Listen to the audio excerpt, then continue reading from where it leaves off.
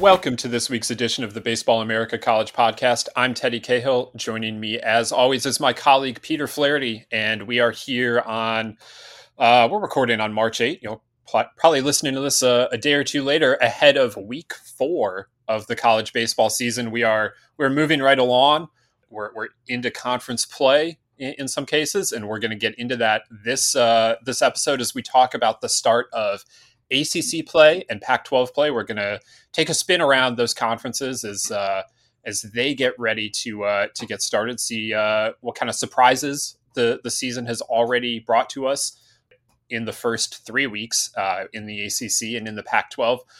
We had a little bit of news this week as Siena coach Tony Rossi announced he will retire effective 2 weeks from Monday. He's in his 54th season as a head coach. So we're going to talk a little bit about him and get into some of the action that's happened this week. We're down to 3 undefeated teams in the country. And so a lot happening here in college baseball. Peter, it was, as we record this on Wednesday, it was a fun Tuesday night around the country. I know you were excited about that. We had some fun action on Monday. Thatcher Hurd pitched for LSU. And it was a great weekend of college baseball. We're in the thick of it, and there's just been a lot of baseball, a lot of really high quality baseball to be watching. Yeah, absolutely. It was a really fun midweek slate. There were kind of, as always, a few sneaky games that I had on my radar, but then some that caught me by surprise that I really wasn't admittedly planning on having to follow super closely. I know BC and Tennessee was one, Santa Clara and Stanford was another. And then even UTA and TCU, UTA took them down. So it was a really busy Tuesday. And then with the start of conference play, there's a lot to look forward to. Absolutely. Longtime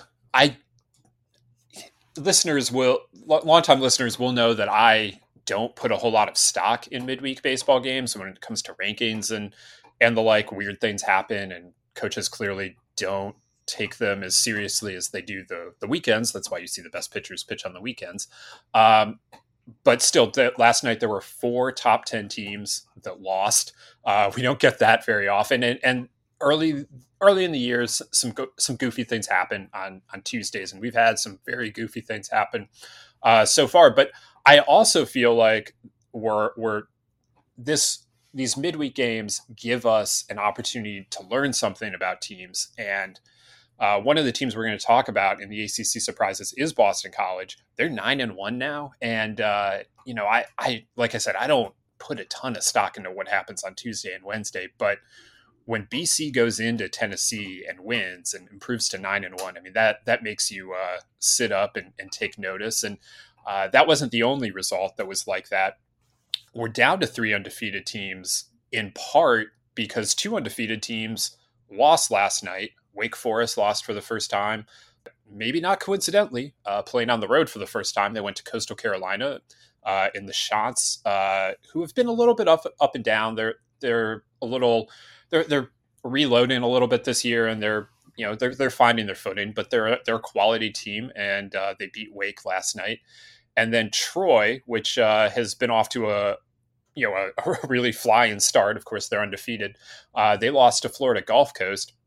FGCU was coming off of a massive series win on the weekend at Florida State. And so, I mean, those 2 results, and you can throw BC into this if you want, Peter, or any of the other ones, UTA, Santa Clara, UTA beating TCU, Santa Clara going to beat Stanford.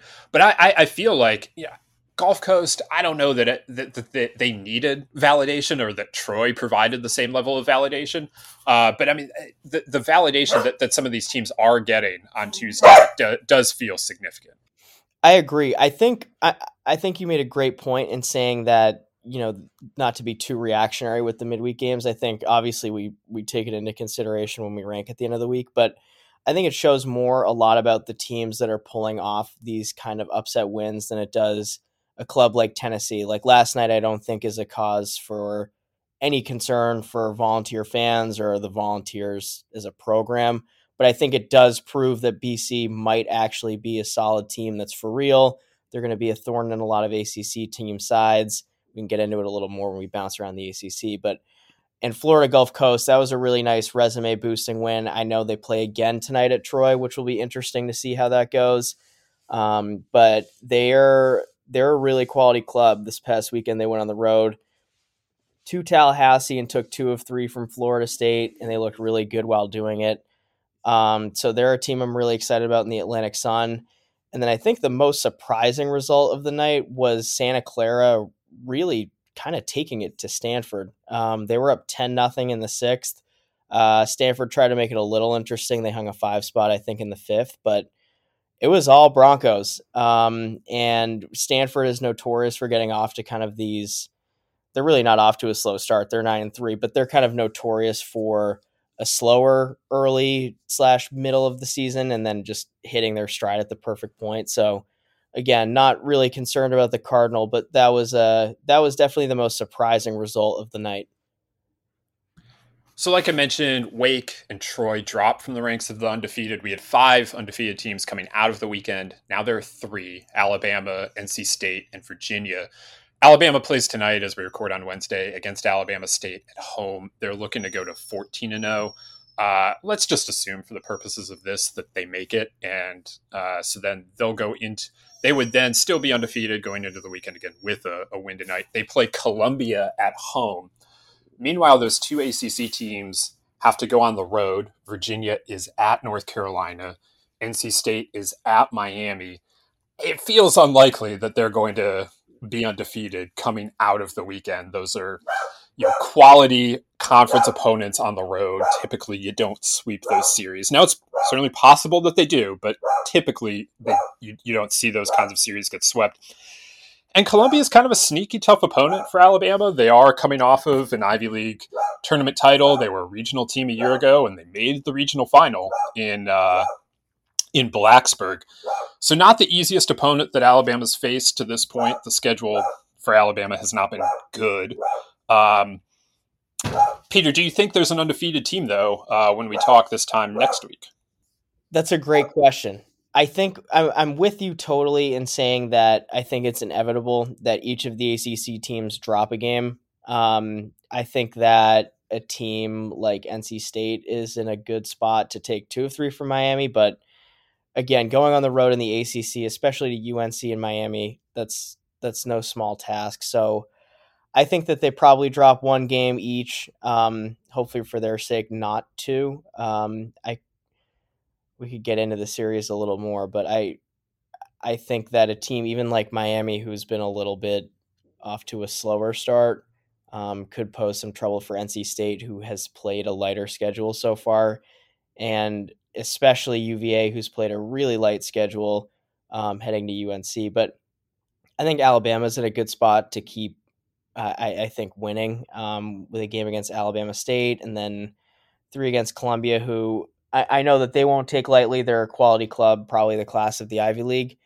But I just feel like Alabama's in as the best spot of the 3 undefeateds for us to still be talking about them next week, sitting there at 17-0 or 18-0, whatever it ends up being.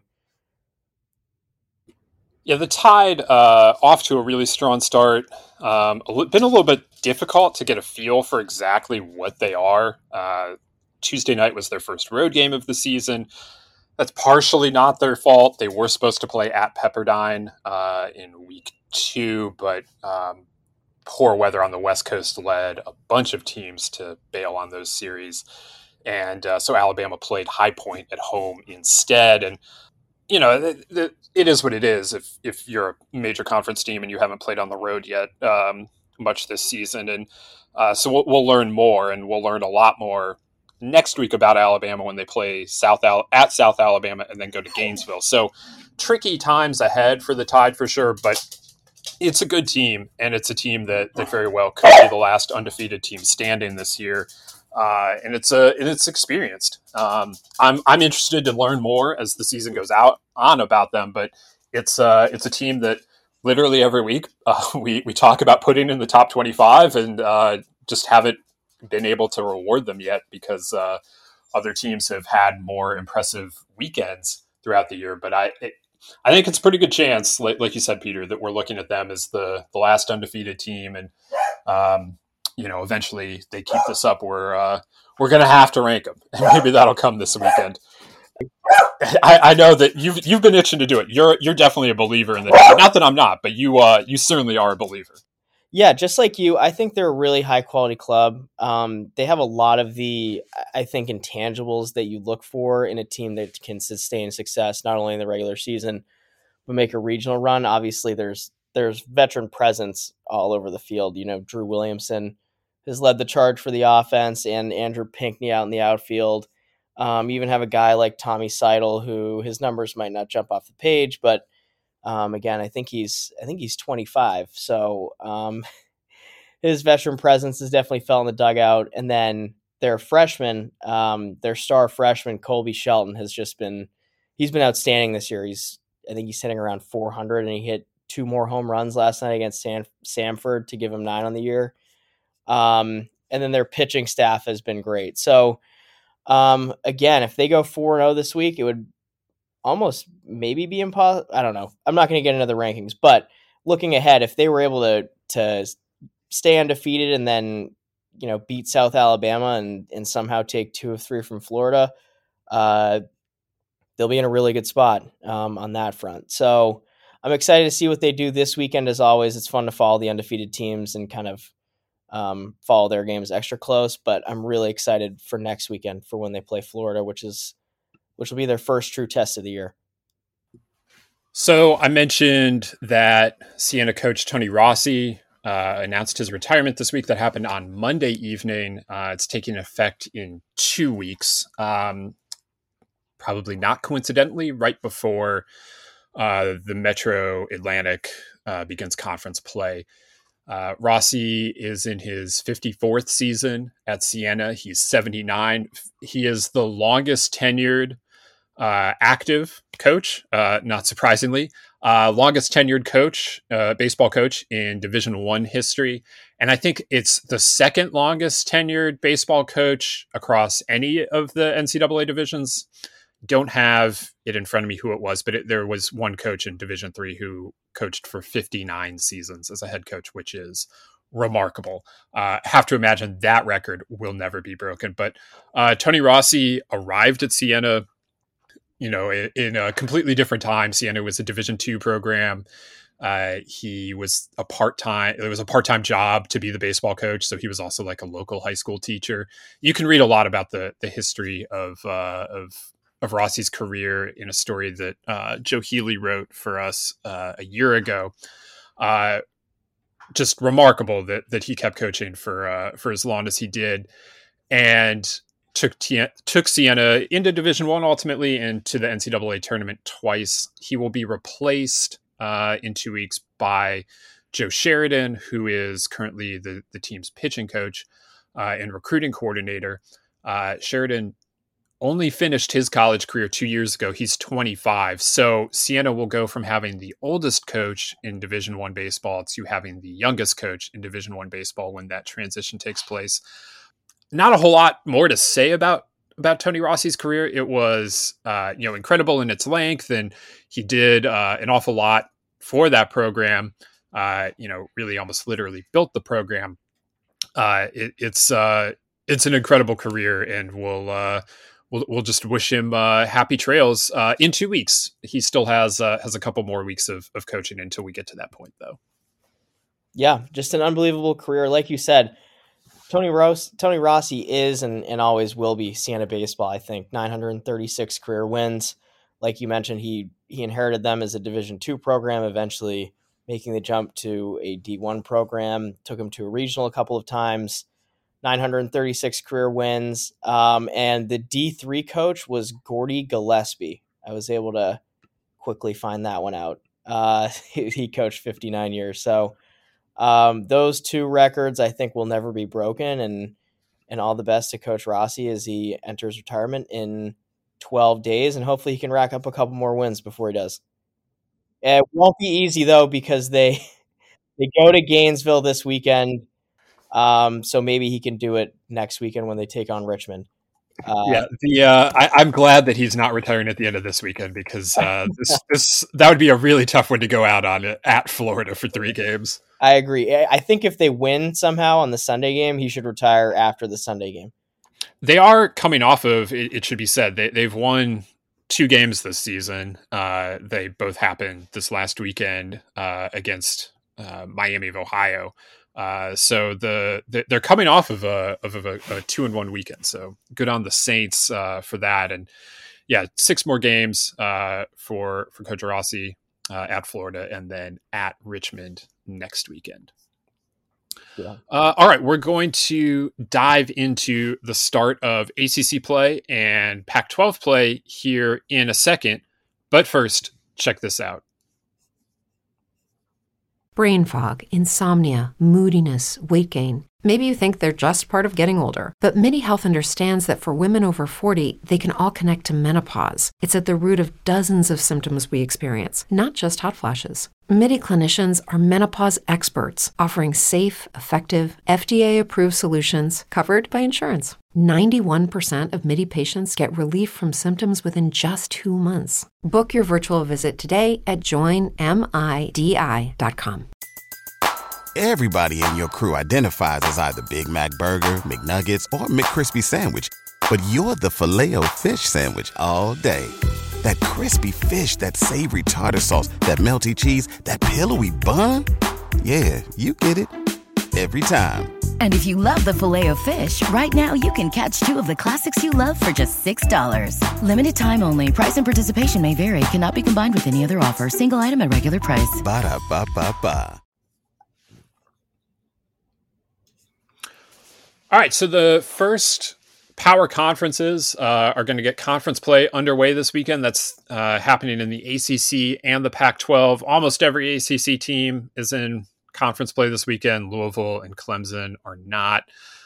But we do get some really fun series. I think that the slate is a really great one to start off with. We've already mentioned Virginia going to North Carolina and NC State going to Miami. Those are very intriguing. Boston College is at Virginia Tech. We mentioned BC now 9-1 ahead of a game that they played today.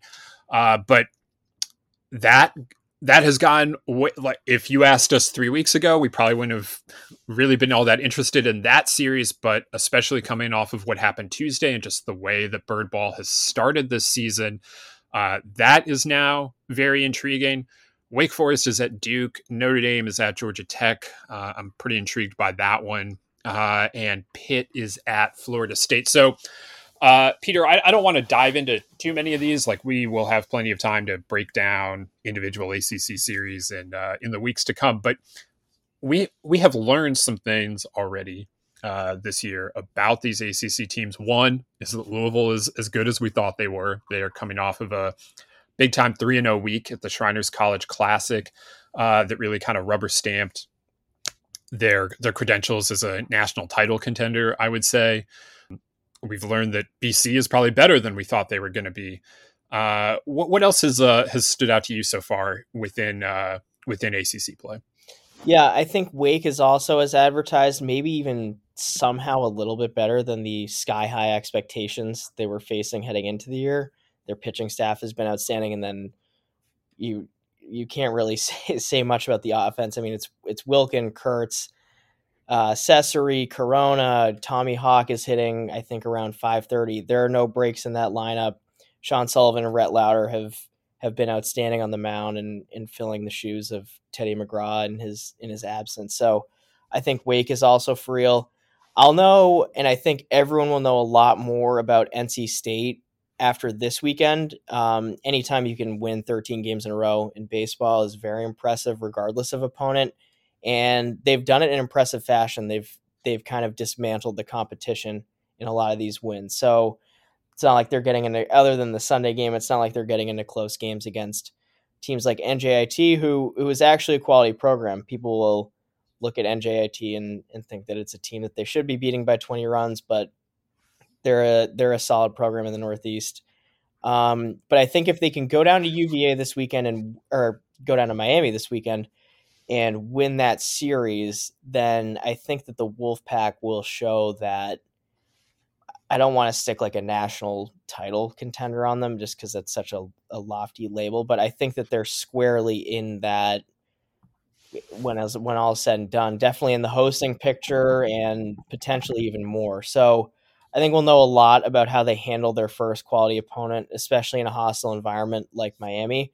And I think that the same can kind of be said for UVA, a pretty light non-conference slate where they were just taking it to opponents. But I'm really impressed with their depth on both sides of the baseball. Offensively, again, kind of like Wilkin and Kurtz for Wake. It's been Geloff and Teal, and then they've also gotten good starting pitching. So, I'm really looking forward to seeing how, I guess, 2 of the 3 undefeated teams left to handle their first real test of the year. And then other than that, I think BC, like you said, has probably been the most surprising team. I think the chefs are preparing. They're getting my crow ready, depending on how they do this weekend. And then I'm hoping just for after last night's win and for their sake heading into ACC play, I do hope that they beat UNC Asheville today, just because I think that would add a lot of intrigue as a 10-1 team heading on to take on Virginia Tech. But they've been great. In the past, BC has really struggled, especially on the mound. Offensively, they've had immense talent on both sides of the baseball, actually, but offensively, especially with the likes of Luke Gold, Sal Frelick, Cody Morissette in years past, but it's always been the pitching that's held them back. Small sample size this year, but team ERA of 3.3, and that's almost a 4-run difference from last year. So pitching coach Kevin Vance has done a good job. And it's just a bunch of guys who throw strikes and can command the baseball really well. There isn't anyone with super loud stuff, I guess you could say. But they all throw strikes and avoid barrels, and that's really all you need sometimes. And then the offense, they've been great. Cameron Leary has been awesome to start off the year. He's last night he hit his 5th home run, a go-ahead one in the top of the 10th inning, and he's cut his strikeouts down. Joe Vitrano has been great, and they're doing this sometimes without Travis Honeyman. He's missed a couple of games due to injury, but he's off to a bit of a slow start. So if Honeyman can get going, the pitching can kind of stay consistent a little bit. They're going to be a really interesting follow for all of ACC play. So again, we'll know a lot more about some of these potential, I think, contenders. I know UVA and NC State are definite contenders, but in a little bit of a different tone than BC. But after this weekend, we'll know a lot more. So yeah, BC's been a surprise. And then other than that, in kind of glancing around the conference, FSU is also, I think, a little bit better than we'd initially thought coming into the year. And then on the flip side, I think Miami is a little bit worse than we thought. It's just been really tough on the mound for the Hurricanes. And then outside of Yo Morales and Zach Levinson, it's been a bit of a struggle on offense. So, I think the ACC is a deep conference as usual. There's a chance it ends up being a 8 or 9 bid league when all is said and done. But I'm really looking forward to conference play starting and these teams just kind of beating up on each other. The BC situation is quite interesting. They pitched incredibly well. Like if you haven't really thought much about BC since they were in super regionals, you might find it strange that they've struggled on the mound as much as they have, because that was kind of the strength of that team with Justin Dunn and Michael King. But since then, Jim Foster left after that season and became the head coach at Army, and he had been the pitching coach. And I don't think that's a coincidence that BC kind of was lost on the mound for a little while. But you mentioned Kevin Vance coming in, and it seems like things are going a lot better for BC on the mound right now, which is significant because they have recruited and developed hitting pretty darn well over the last several years. And so if they're now going to marry these two things, they become pretty intriguing. And if you look at BC's schedule to this point, it's not just like, oh, they beat Tennessee last night, like, let's go crazy. Meanwhile, they played, the rest of their games are against a bunch of nobodies. That is not the case. They lost on opening day to Pepperdine. They come back to win that series in Malibu. And look, I don't know how good the Waves are this year. They're under 500 right now. but they've played a challenging schedule, and Pepperdine is typically a team that's going to finish in the top half of RPI. So like it's something. They have a win against Rutgers, and look, Rutgers is really fighting it right now, but that's a team that was expected to, contend at the top of the Big Ten again this season. They swept Kennesaw State over this last weekend, and Kennesaw State under 500 after getting swept at home, but that was an NCAA tournament team last year. And then, of course, they beat Tennessee. So, we'll find out a lot more this weekend against Virginia Tech, a team that we think is really good, a team that I think can get to Omaha. But so far, so good for BC.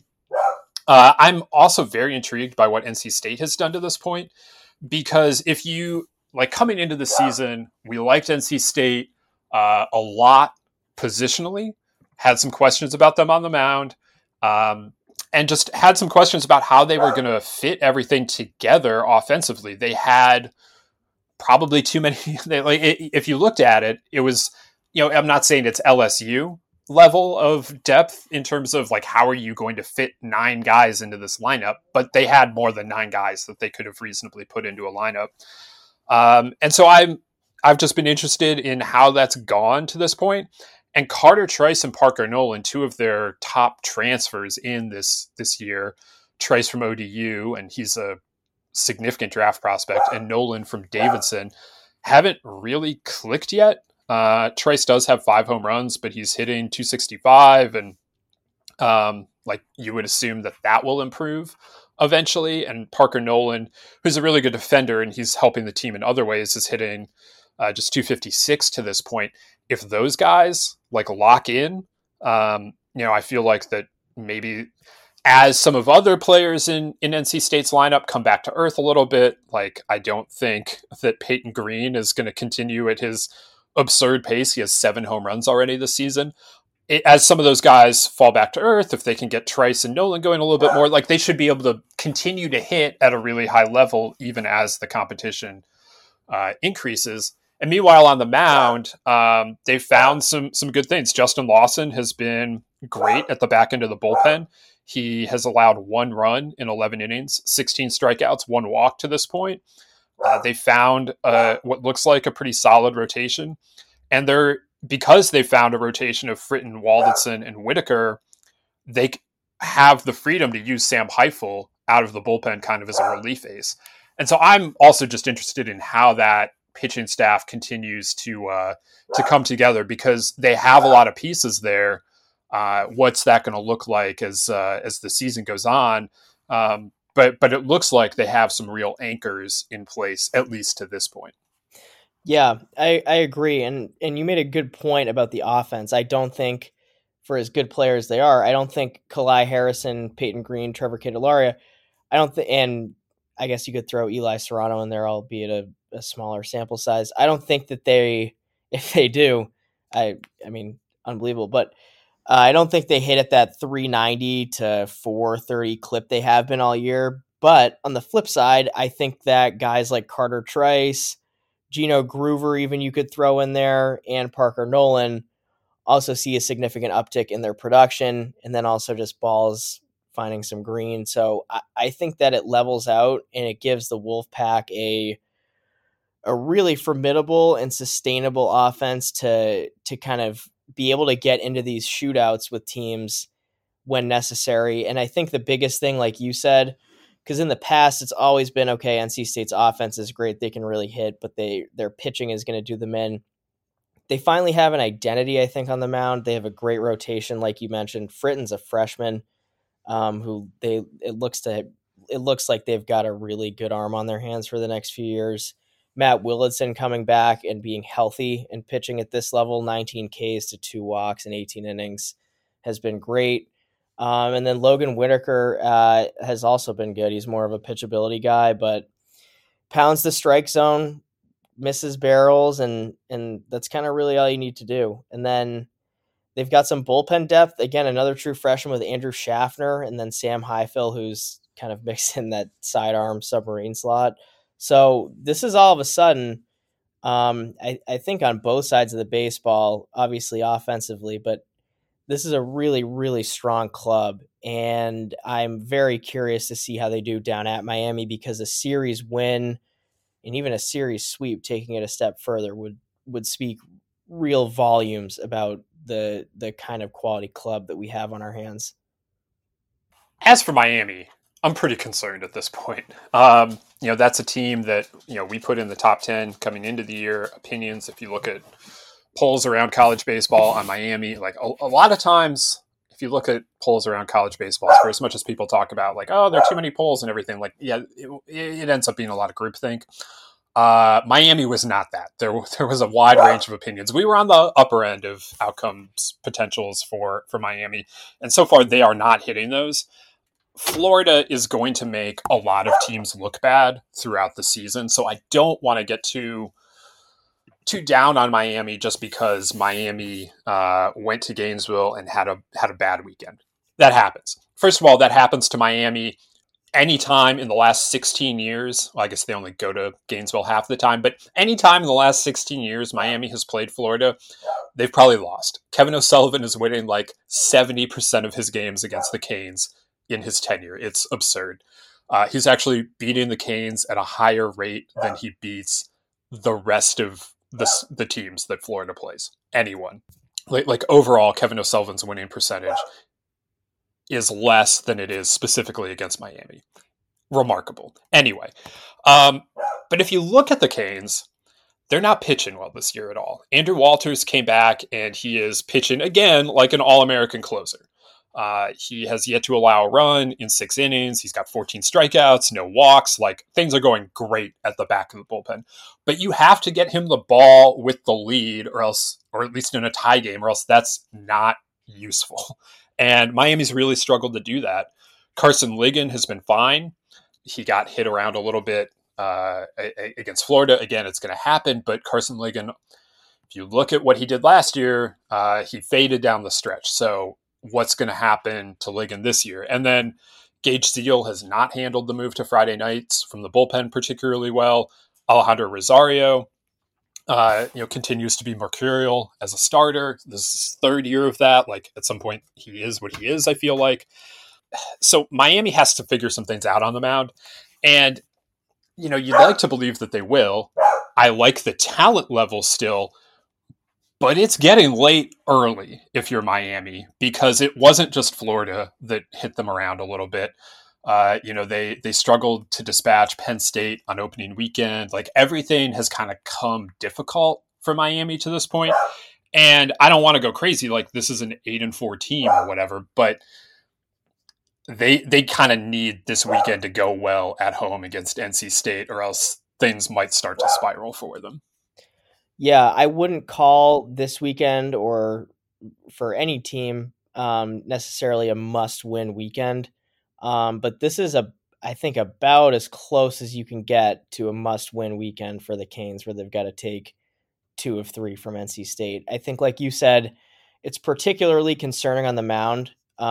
They've been hitting pretty well. Obviously, Yo-Yo Morales has exceeded expectations. Zach Levinson's been great, and then they look like they've got a really good prospect on their hands in Blake Sear, the true freshman. But that only means so much if the pitching staff is on average. I think their team ERA is a little bit above 5, but the rotation in particular, and that really worries me. Like you mentioned with Ligon, the numbers are fine.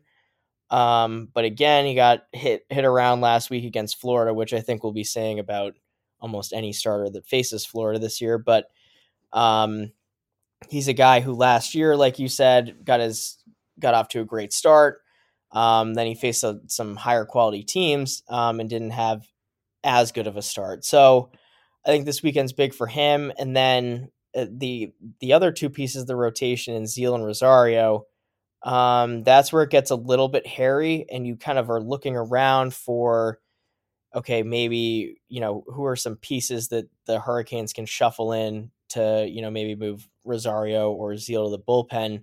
I think a lot of people's first thought would be, oh, Andrew Walters should get a chance to start.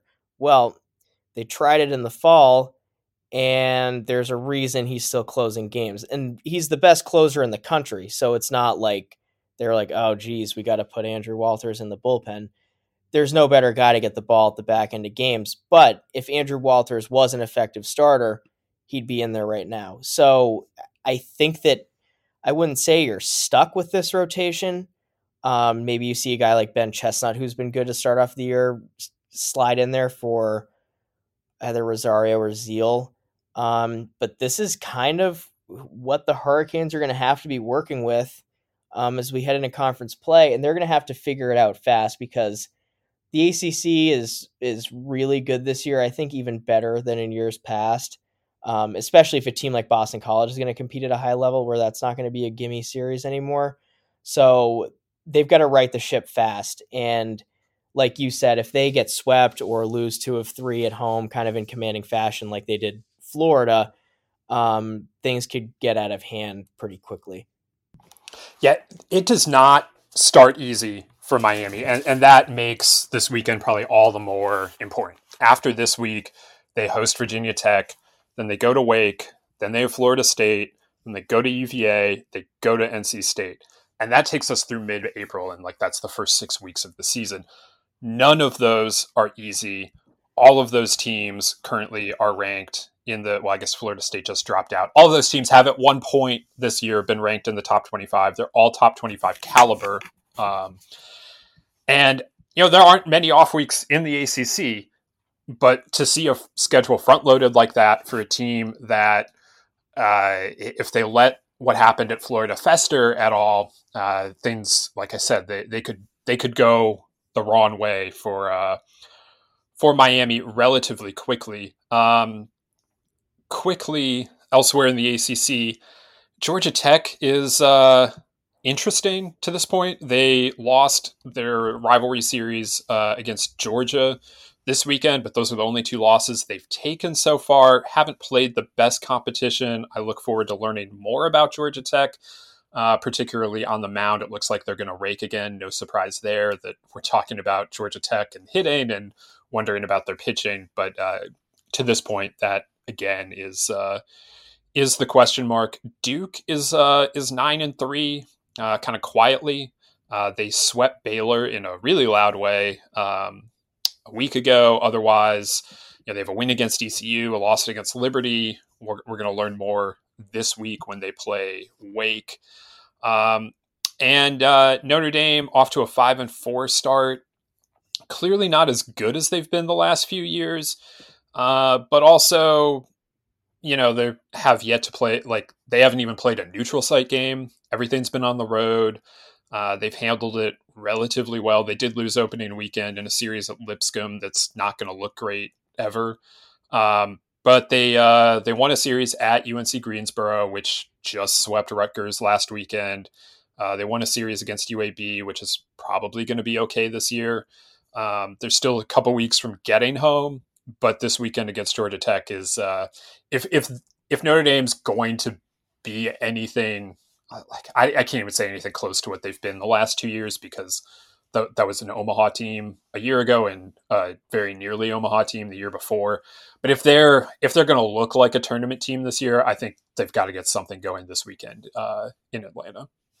Yeah, I agree. I think that the troubles for the Irish Stem offense, their pitching has been good so far. Jack Finley's been outstanding. Aiden Terrell's been good as well. But as a team, they're hitting just 179, which it's not going to get it done. Right. It's pretty alarming to be sitting here. And again, they've played solid teams, but they haven't played kind of the cream of the crop. So for them to be hitting 179 as a team through 9 games, I think is pretty alarming, especially when you head into a series with a team like Georgia Tech, who you're going to have to hit with to keep up with them. And then you're going to have to do the same against a lot of these teams in the ACC, NC State, UVA. They're not equipped to get into shootouts with anyone in the country right now, let alone ACC teams. So that I just looked this up. That is dead last in the country. Wow. I can't say it's surprising. Yeah, you should be surprised at 179, but it is surprising that Notre Dame or any power conference team is dead last in batting. Wow. Yeah, I didn't even know. I should have known that. I didn't know that. But yeah, so offensively, they've really got to get going, and they've got to get going quick. I think it's a little bit disappointing for them that guys like Carter Putz he's I think 6 for 33 to start off the year with no extra base hits. I know Jack Penny's another guy they were looking at to potentially take a leap forward. He's 2 for 28. And then the only guys hitting above 300 have at-bats of 21 or less. So there really isn't anyone with a legit sample size who's producing at a high level, which isn't a shock considering they're hitting 179. But they've got to really start hitting and fast, or else these results could get kind of ugly when they face, again, a team like Georgia Tech, NC State, Wake Forest. You can kind of name all the ACC teams, but they've got to figure it out. Yeah, the ACC looks to be very offensive this year. That's probably like my biggest overarching takeaway about the conference is that you look around and, NC State is raking and UVA is raking. And of course, Wake Forest is raking and Louisville's hitting really well and Georgia Tech and Virginia Tech and, on and on. Florida State looks like they're a better offensive team this year. Like there are going to be some runs scored. And that's not to say there aren't good pitchers in the conference, but I think in any given ACC series this year, you better be ready to score some runs, or else you're going to be flying against the prevailing winds of the conference, which right now seem to be pointed to a more offensive league. And I guess just having mentioned Louisville, we probably should, they are not playing ACC baseball this weekend because they don't have finals issues that some of these other schools do, so they always start a week later in conference play. But it should be noted that they are who we thought they were. That rotation, what they did last weekend in Houston was remarkable. And Louisville's a real problem this year for the rest of the ACC. I think that the last, in 2021, obviously Louisville was down, misses the NCAA tournament. Last year they were back, but maybe not quite fully operational as what we've grown accustomed to seeing. This is a kind of Louisville team that looks like not only an Omaha contender but a national title contender. Yeah, well said. I think last weekend in Houston was very loud. Obviously Ryan Hawks has been outstanding. He turned in another good start. Carson Liggett and Greg their whole rotation. You can't really. I'm not going to call Greg Ferrone a part of the rotation yet. But he's pitched just once in the rotation. Was pitching in relief the previous two, and he's a junior college transfer. So pitched mostly in relief at Herkimer. Yeah, his numbers at Herkimer were video game like, but like you said, the Cards are very firmly in that national championship discussion. I think that they're one of the most complete teams in the country. Their offense is hitting 336. Their pitching has been outstanding. They've got a great rotation. Bullpen depth is solid.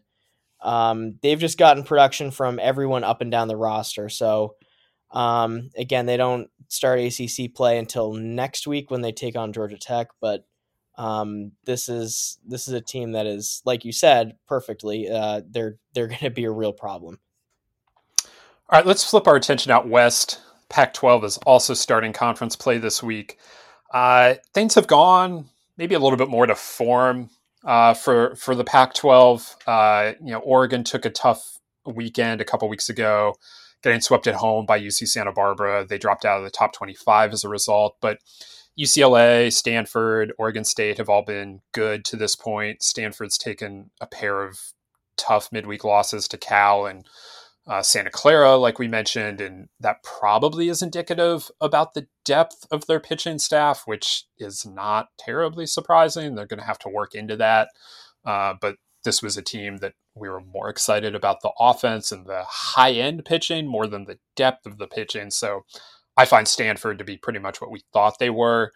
UCLA took a tough series loss at Vanderbilt, but they pitched well. They just got beat by Vanderbilt's arms, basically. They couldn't get anything going offensively for much of the weekend. And, that's going to happen to some teams that play Vanderbilt, especially teams that play in Nashville. I'm completely unconcerned by that result. And Oregon State has, aside from a really weird opening day loss, they've been who we thought they would be as well. So those teams kind of rolling along. Strangely, or not strangely, more interestingly, I suppose, Washington State is 11-1. That's the best record in the pack as we come into the conference play. UW is 10-2. Peter liked the Huskies coming into this season under first-year coach Jason Kelly, and they're off to a really nice start. Those are probably two of the best surprises. Cal was looking really good before going 1-2 in the Frisco Classic over the weekend. I'm not going to get overly excited one way or the other about Cal to this point, but they look like a team that might be able to mix it up and get something going as Pac-12 play begins. And Arizona State is maybe the most interesting team on the other end of the league. They're just 500. They got swept over the weekend at home by UC Irvine. We talked about that series going into it on last week's podcast. We talked about how much we like the Anteaters. I didn't know we like the Anteaters as much as we do coming out of that weekend. ASU still really trying to find itself. But after going into the transfer portal as heavily as they did, what we saw from teams that did that a year ago, Auburn, A&M in particular, is that it took a little bit of time for everything to gel, for the coaching staff to learn the players, for the players to learn their roles, and they got a lot better throughout the course of the season. It's too early for me to worry that much about where the Sun Devils are. But what I will say is that Willie Bloomquist has a lot less experience than Butch Thompson and Jim Schlossnagle, who were really able to, coax those teams along and figure things out. Those are guys that had Omaha experience before last season when they got more of it, eventually leading Auburn and A&M to Omaha. Willie Bloomquist is in his second year as a college coach. So is he going to be able to have those same results? We'll find out, but it is one difference in what they're trying to do this year at Arizona State versus what some of those heavy transfer teams a year ago did. I mean, even Coastal Carolina, which didn't take the same kind of like tough losses that Auburn and A&M did. They had a lot of transfers a year ago, but Gary Gilmore is a national championship coach and has been doing this for like 30 years or something. So it's a little bit different, again, when you have an experienced hand leading them versus what ASU is doing. Yeah, I agree. I think that's well said. And I was really intrigued by the Sun Devils start. They started off 5-0. Headlined by that really loud 13-4 win at Mississippi State. They've since lost, I think they've lost 6 of 7, and their only win, they eked by North Dakota State in what was a wild midweek game last week. But like you said, we'll find out in due time how Coach Bloomquist's club is as a whole. They've got another game with Oklahoma State as today in just a couple hours. So that would be a nice win for them as they head into what should be at least if they want to have kind of a really strong season, and what should be a series that they would win against UC Davis, followed up by a midweek. I mean, they have to sweep this weekend. Like I like Tommy Nicholson, and I think he'll do good things at UC Davis in time, but if they take even one loss at home this weekend, unless UC Davis way exceeds expectations, that's going to be an RPI pain all year long. Yeah, and heading into their midweek game with Grand Canyon and weekend series against Arizona a few weeks down the road, in looking at their schedule between a game against Oklahoma State, 3 against UC Davis, a midweek against Utah Tech, and a series against Utah, I'm willing to, it's lofty, but I think that they need to win probably 6 of those 8 to really be in a good spot heading into the brunt of their Pac-12 schedule. So I think Coach Bloomquist is a good coach. They really hit the transfer portal hard, like you said. They have a good roster on paper. Freshman Luke Hill has been outstanding, and just looking at him play, I mean, it's 42 at bats. It's a small sample size, but in seeing some video on him, he's going to be a really good prospect down the road. He's a pure hitter, great feel for the barrel, advanced approach. Not to get too far in depth on him. I know that they would like to see a little bit more out of Luke Keeschel. I think he's sitting just 205 right now. Power numbers haven't been super great. But Luke is a good player, and I would hope that he gets going at some point. I think that this weekend against UC Davis and midweek against Utah Tech is a good way to kickstart that. But yeah, they're still an intriguing club.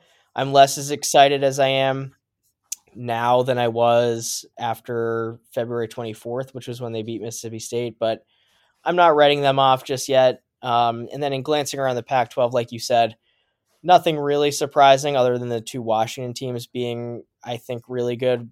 Washington State has a big test this weekend. I'm almost positive that they play Oregon State. Yeah, they play. That's Oregon correct. State On the road, they're in Corvallis. That's gonna be a tough one. It's a tough way to start. I think I'm ready to stick a for real label on them if they beat Oregon State. I'm not holding my breath because, again, that's a very daunting way to start your Pac-12 schedule for anyone. And then Washington, they're a team that I was very high on preseason.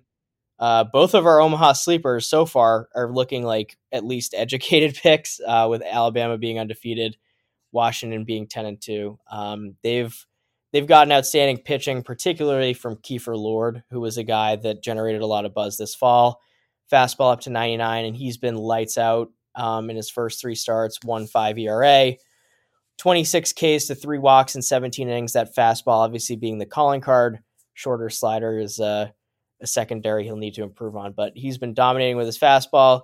Again, lefty Stu Flesland has also been great. They've made a nice 1-2 punch for the Huskies.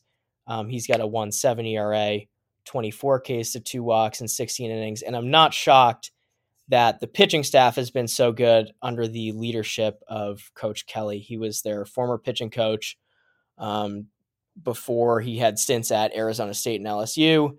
And I know he's a guy that the players are really fond of in the clubhouse and like playing for. So I hope for my prediction, they continue to play well. But I think of the two, I guess, surprises in the Pac-12, and obviously this could change after this weekend with a series win at Oregon State. But I think Washington is probably in better position of the two teams to continue this success and hang around the top, I'd say 5 or 6 teams of the Pac-12 as we get deeper into the season. So again, this weekend will say a lot for the Cougs. It'll say a little less for the Huskies as they take on Utah. But other than that, the Pac-12 has been pretty chalk. Like you said, Stanford has a history of not getting off to these torrid, 12-0, 13-0 starts like NC State, UVA. That's partially a product of playing a much harder schedule. But anytime someone seemed to have right off the Cardinal in the last 3 years, they make it to Omaha. They've made it in 3 of the last 4 full seasons. So not concerned in the slightest about the Cardinal. And then the Pac-12 as a whole, again, is going according to plan. So the UCLA this weekend visits Oregon. That is an intriguing series, especially seeing Oregon's bats against UCLA's arms, the two strengths of those teams, although Oregon really struggled hitting-wise against Santa Barbara. So if they do that again this weekend, especially at home, like that starts to become more of a pattern and maybe more of a concern. But I'm a little bit more interested in Arizona and Cal this weekend. Those are two teams that you figure are going to be fighting around the bubble line or the cut line within the Pac-12 to make the NCAA tournament. Like I would expect it would be Arizona above Cal at the end of the season. And Cal does have to go on the road this weekend to go to Tucson. Arizona's been pretty solid this year, off to a 9-3 start. They have that opening day win against Tennessee. But then they, lost a series at home to West Virginia. They have, they're going to come in on a 6-game winning streak. They beat Grand Canyon last night. But what is the real Arizona is a little bit of a question right now. And what is the real Cal is also a little bit of a question. I mentioned they beat Stanford in a midweek game already. And then they take a couple losses last week in Frisco against a solid field with Oklahoma, Ohio State, and Mississippi State. But, they aren't able to really make a statement in Frisco.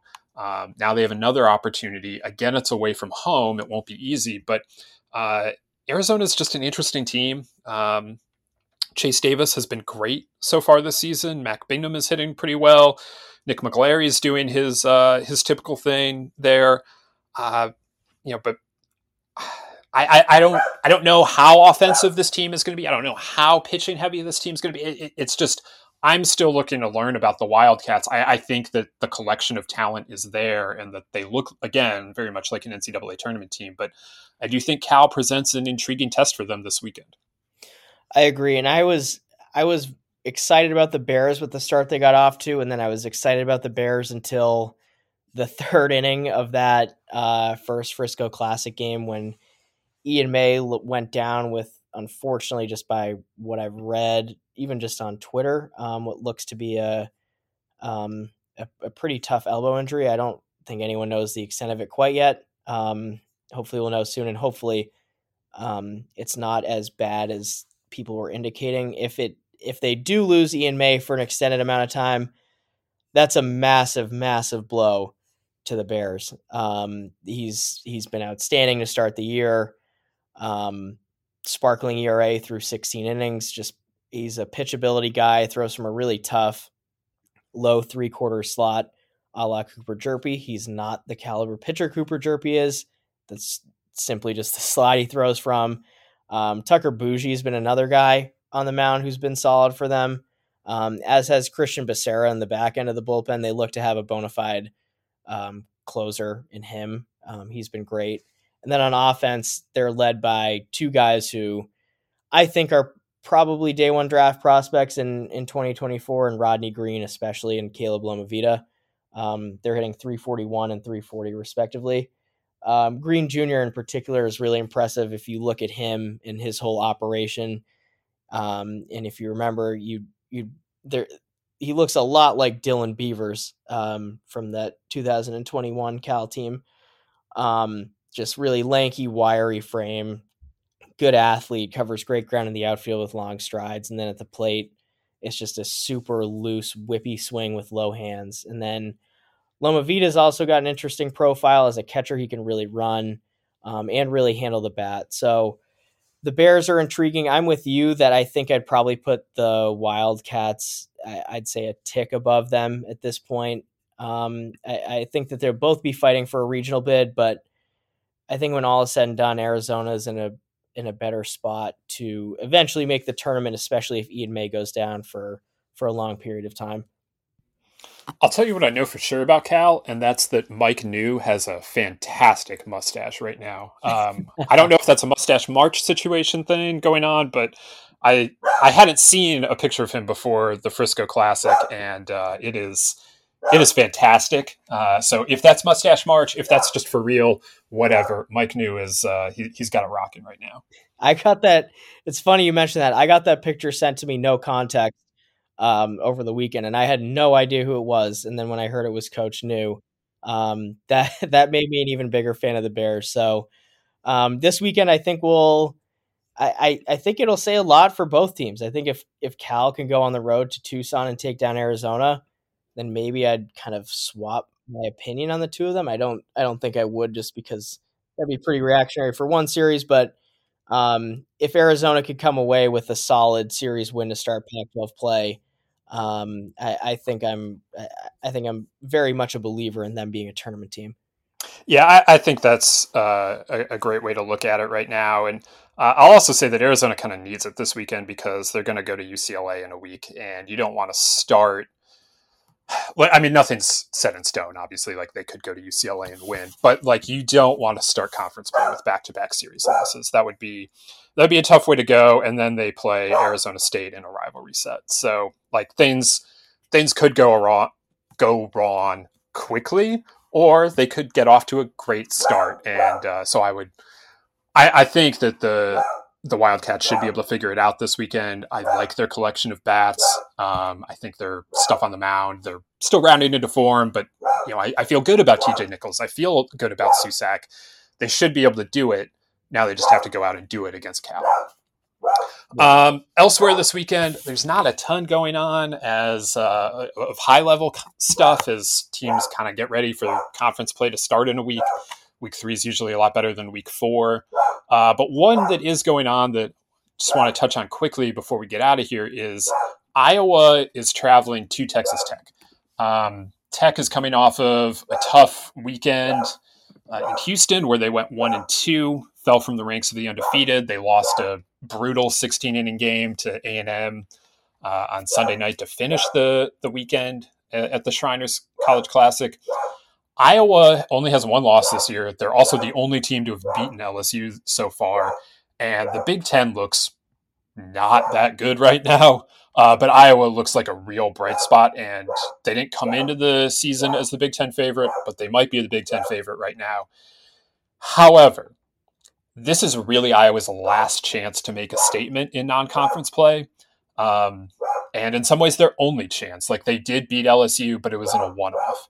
On neutral site. This is a road series against a top 25 caliber team. If Iowa wants to really boost its tournament chances, they kind of need to do something this week in Lubbock.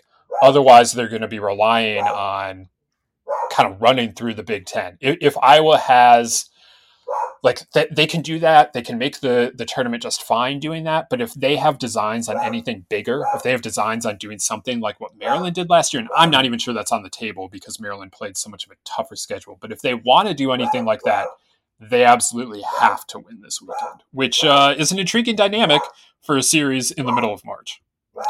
I agree. And like you said, going back to how the selection committee viewed Rutgers last year, this is a series not to be dramatic, but this is a series that will be discussed by the selection committee on Selection Monday if the Hawkeyes aren't able to win the Big Ten title or kind of cruise through the Big Ten in dominating fashion. So this is as big a series as you can get on a team level at this point in the season. I think that the Hawkeyes are a really good team, especially on the mound.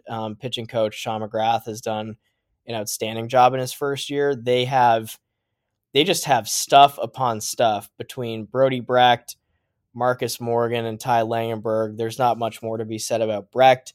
Fastball up to 101. I'd argue that it's an 80 fastball right now, in college baseball. He's also got probably a 70 curveball. The key for him has just been commanding it. And then a fun fact about Brecht, if you didn't know, he's also a wide receiver on the Iowa football team. So on the mound, super athletic mover, athletic build. He's one of the premier arms in the country. And if he can command it well, he is really tough, almost impossible to hit. Morgan, I think, is in a similar boat, obviously minus the dual sport prowess. But just in terms of stuff, it's a mid to upper 90s fastball, sweepy slider that's really been good for him. Again, just the key has been command. Command has been better for him in the first few starts, but he'll need to keep that going. And then Ty Langenberg is off to I'd say an inconsistent start. I know that he had a lot of hype coming into the season. He had a great summer in the Cape Cod League. He had a good fall. But so far the numbers have been rather pedestrian. Again, it's 3 starts. So if he throws even 6 or 7 shutout innings, that ERA is going to plummet. And then it's a team that's built on pitching, no doubt. And then obviously Zach Volker, even out of the bullpen, has been great. But it's a team built on pitching. But offensively, a couple of guys to keep an eye on are Brennan DeRiggi and Keaton Anthony. Those are their 2 headliners. So, and Anthony also will chip in some innings on the mound. So I think it's a really, on paper, intriguing Hawkeye club and a team that could pose a lot of trouble for teams, both in the regular season and then looking ahead to the postseason. And then Texas Tech, obviously, we did drop them after the weekend that they had, but this is still a high quality club. Gavin Cash has been unconscious. They've been pretty offensive so far with kind of that 4-headed monster of Cash, Dylan Carter, Austin Green, and Kevin Bazell. You can throw Gage Harrelson in there too, but they've been really strong offensively. Pitching, Mason Molina has been the guy who's really stood out. 2.9 ERA, 24 Ks in 15 innings. So this is going to be a really, really interesting early mid-season series for both these teams. I think that similar to Arizona and Cal, maybe on a little bit of a bigger scale, I think that the winner of this series, I think, is firmly in that borderline hosting discussion. Obviously, if Iowa were to win this series or sweep this series, it becomes a more nuanced discussion. It's obviously it's really tough being in the Big Ten and hosting. What Maryland did last year is admirable in and of itself. So that discussion becomes a little more nuanced if Iowa were to win. But I think in just the caliber of a team that they are, the Hawkeyes would prove themselves as one of the better teams in the country. I think just from like a top 25-ish standpoint, if they were to win this series in Lubbock. Yeah, Iowa was firmly on our radar to be ranked this week. We ran out of room. If they win this weekend, I doubt that happens again. But they're still a couple weeks away from the start of conference play. So the schedule from here is South Dakota State and Western Michigan before they start conference play with a series against Maryland. And that isn't until, the first weekend of April. So still a little ways away from finding out what's what in the Big Ten. But like I said, the conference so far is not off to a great start. Maryland is sitting at 5-7 and has played a difficult schedule. Like 4 of those losses came against Ole Miss or Vanderbilt. So, not easy, but also not the statement that they were looking to make in the early season as they were coming off of, that title and hosting a year ago. Michigan, which won the Big Ten tournament a year ago, was 4-7, was outclassed in Houston over the weekend. Rutgers, a team that was picked second in the Big Ten, that won 45 games last year and was arguably one of the biggest snubs in the tournament field a year ago. They're 4-7 and just got swept at Greensboro. Minnesota and Northwestern have a total of 1 win between the two of them and look like they're going to be significant RPI anchors on the conference. So, Illinois, Iowa, Nebraska, Ohio State off to nice starts at varying levels of what that means. But relative to expectations, all of those teams off to really nice starts. But it's not the teams that we thought it was going to be. And so I'm interested to see where it goes from here in the Big Ten, basically. But Iowa can make a statement this weekend, and it would be it's kind of a needed statement for the Hawkeyes.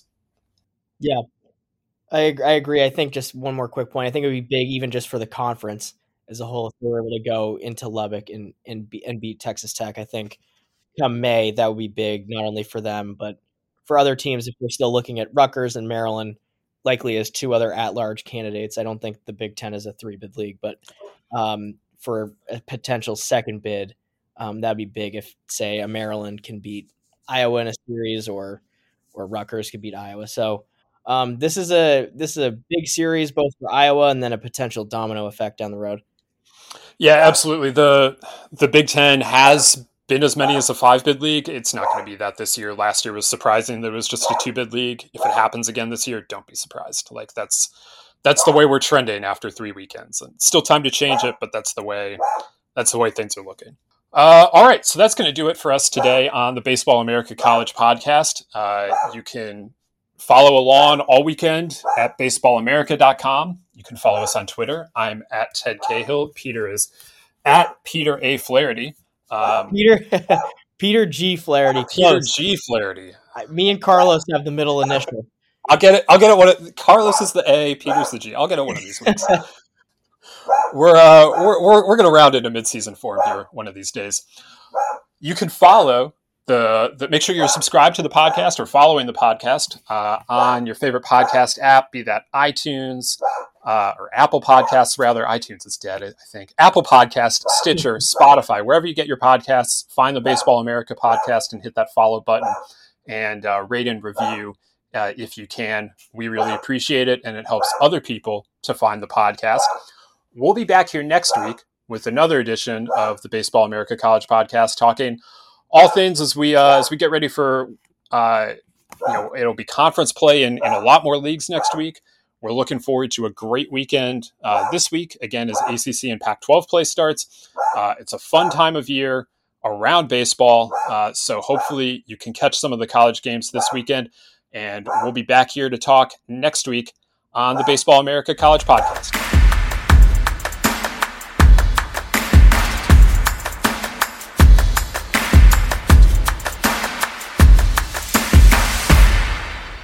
If you're a woman over 40 dealing with hot flashes, insomnia, brain fog, moodiness, or weight gain, you don't have to accept it as just another part of aging. The experts at MIDI Health know all these symptoms can be connected to the hormonal changes of menopause. And MIDI can help with safe, effective, FDA-approved solutions covered by insurance. 91% of MIDI patients get relief from symptoms within just 2 months. Book your virtual visit today at joinmidi.com. Everybody in your crew identifies as either Big Mac Burger, McNuggets, or McCrispy Sandwich.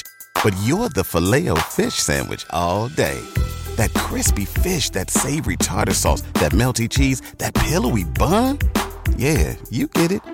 Every time. And if you love the Filet-O-Fish, right now you can catch 2 of the classics you love for just $6. Limited time only. Price and participation may vary. Cannot be combined with any other offer. Single item at regular price. Ba-da-ba-ba-ba.